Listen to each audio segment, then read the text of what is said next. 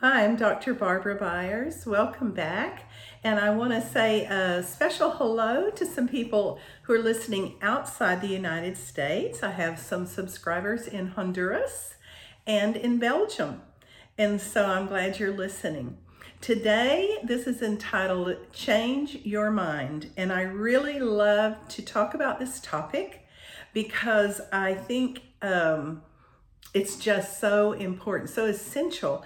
And if you want a more in-depth discussion of it in episode 2 on YouTube or your podcast, it's called The Rational Mind. It's episode 2 and it's probably 40 minutes long. So in 2021, I had a dream, just a little short dream. And I was welcoming people in my front door. There were friends coming and family and just a whole group of people. And I was saying hello and just bringing them on in. And I looked up over the heads of the people, and in the back of the crowd, there were 3 stick figures.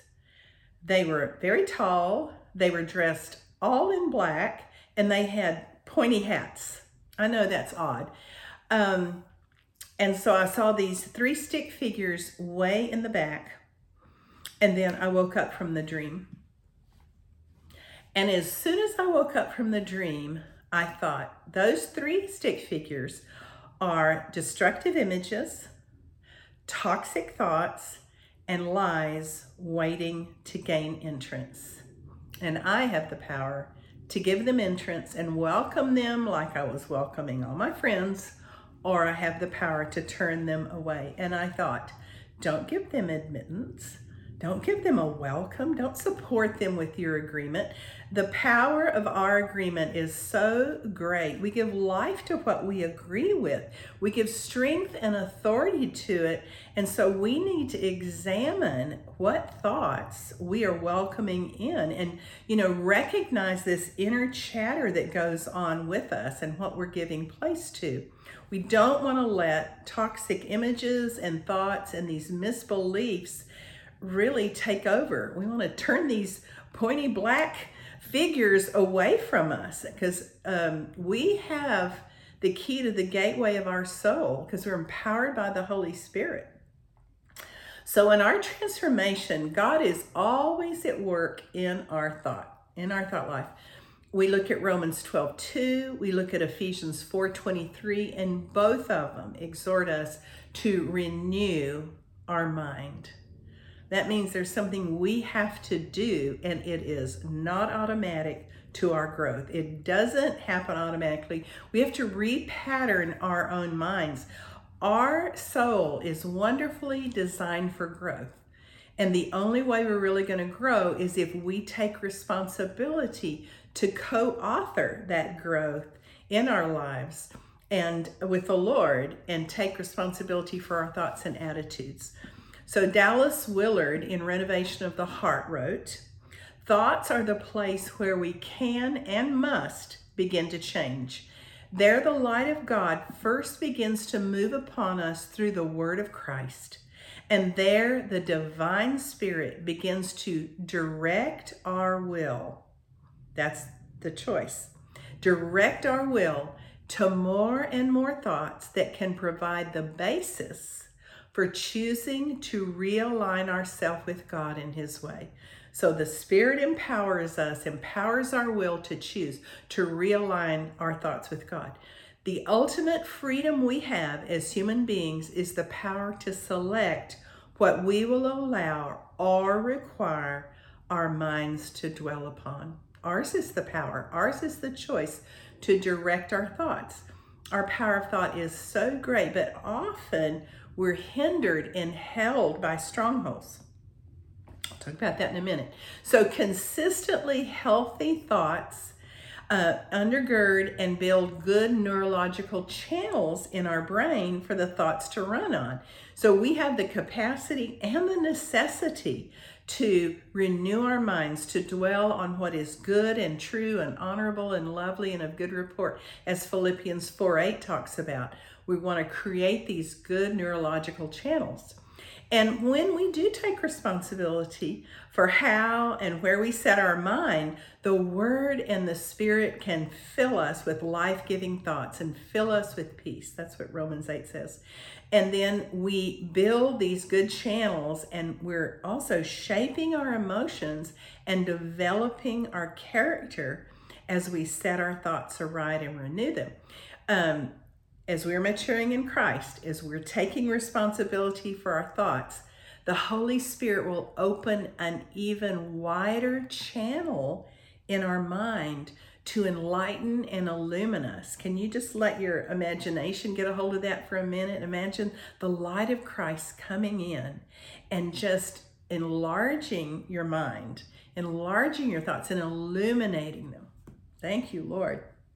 So sometimes we haven't realized, though, how automatic and patterned our thoughts have become. They're informed and created by even deeper beliefs, patterns of beliefs. So our patterns of beliefs, that whole inner core system, is what's informing our thoughts automatically and our emotions as well. So we have taken in knowledge and experiences, beliefs of others, memories, attitudes, and all of those combine to form this inner core, these deep beliefs. They're compressed and they're reinforced. And so now we have a whole system that orients our trajectory of thought. It's very patterned and very automatic. And whatever we believe at our core spills out into our thoughts and feelings and words and actions, and really ends up forming our character. Proverbs 4:23 puts it very succinctly. I'm sorry, that was Ephesians 4:23. Proverbs 23:7 says, as a man thinks in his heart, so is he. We become what we are dwelling on and thinking on. Our beliefs are feeding our thoughts and attitudes, and then our attitudes tell the world what we expect from life, and then our expectations start setting things in motion for us. So these deep core beliefs start forming in our childhood from our experiences, from our joy, from our pain, from our deficits, and especially when we're wounded, our wounds take in a message, whether it's spoken or not. I see it this way. I see like an arrow going into our inner parts, and the tip of the arrow has a poison that it deposits, and that poison is that message, and we just take that in. Message is about our identity, our worth, our value, our safety, our power, our gender, all sorts of characteristics. And then those embedded messages evoke our thoughts and dictate our life, and then our character ends up forming around it. We can't hide these embedded messages over a long period of time. How we think will eventually orient our actions, our words, our adaptive responses, and they come up. They're so pervasive and they're so unbidden and sometimes very subtle. But when we believe these messages, we're lending our heart to them to determine our future. So our defensive reactions can just contribute to this whole disease complex, and then it becomes our default. And it's not so much, the things that happen to us, it's our attitude toward them. It's how we see them. It's how we take them in and let them define us. And usually there's some warped mixture. Isaiah 28:15 says, you have made lies your refuge and concealed yourself with deception. More than we know sometimes. So these lies can center around shame and hopelessness and powerlessness, unworthiness, confusion, fear, abandonment, invalidation, all sorts of things. Now, the good news is we can change this. We have the Word and the Spirit. We can change, we can interrupt, and we can replace these thoughts and eventually transform our thought life where the new becomes the more natural, because as we convert our thoughts, so we convert our soul. When God speaks His truth, we come alive inside. And if we won't settle for the lie, but we really learn to take in and receive His word, then our thoughts, our transformation will follow. So in 2 Corinthians 10:3-5, you'll be familiar with this. We're exhorted to pull down strongholds in our thinking and bring our thoughts captive in obedience to Christ. We're to arrest these thoughts.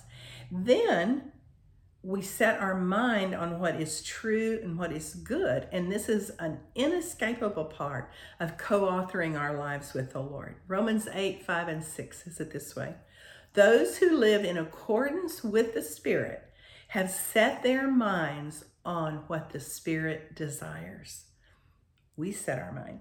The mind governed by the flesh is death, but the mind governed by the Spirit is life and peace. The Holy Spirit can govern our mind as we keep choosing. You know, if you dwell on something enough, you're going to dwell in it, and it's going to dwell in you. And so we want to build a home for the Spirit and the Word and the truth. And it's going to take deliberate effort on our part to do that. We have to honestly examine, what am I thinking and feeling? And why am I acting this way?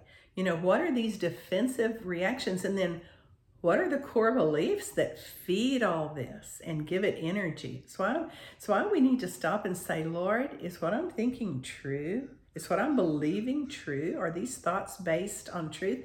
And then we have the power of agreement, whether we're going to align our thoughts with God and reject painful messages from the past that give, such life to our thoughts sometimes. I had to do this morning. There's something came up from the past and I had to make a decision about that. So, and it's really a privilege. It's good if we see it as a privilege that we have the wonderful power of the Holy Spirit enabling us to do this. So earlier I read 2 Corinthians 10:4 that says we have divine power to demolish strongholds, but we're not going to demolish this command center that's been our source of power from our own power. So the way we go about it is important. We need the Holy Spirit. So I just like to think about it in terms of an arc, just an arc like this. So A-R-C, it helps me. The A stands for arrest, the R stands for renew, and the C stands for cultivate. So when a thought or an attitude comes through, my responsibility is to recognize it and arrest it if it's faulty or toxic, unhealthy, impure. And then, that's the first part. Then the next thing is I replace it. I renew my mind on what is true and good. And there's no better thing to renew it on than the living Word of God. Then, then I cultivate that. I keep staying established in the new truth. I let it so change me that I'm cultivating this new thing in my life. So as I say no to any kind of lie-based thinking and yes to the truth, I keep receiving it, I keep believing it, and each specific yes, there are very specific yeses and very specific no's, develops a new habit. That new habit starts following, and choice after choice, as I watch over my own heart, and I love how 2 Corinthians 10 in the Message puts this, fitting every loose thought and emotion and impulse into the structure of life shaped by Christ. I love that imagery.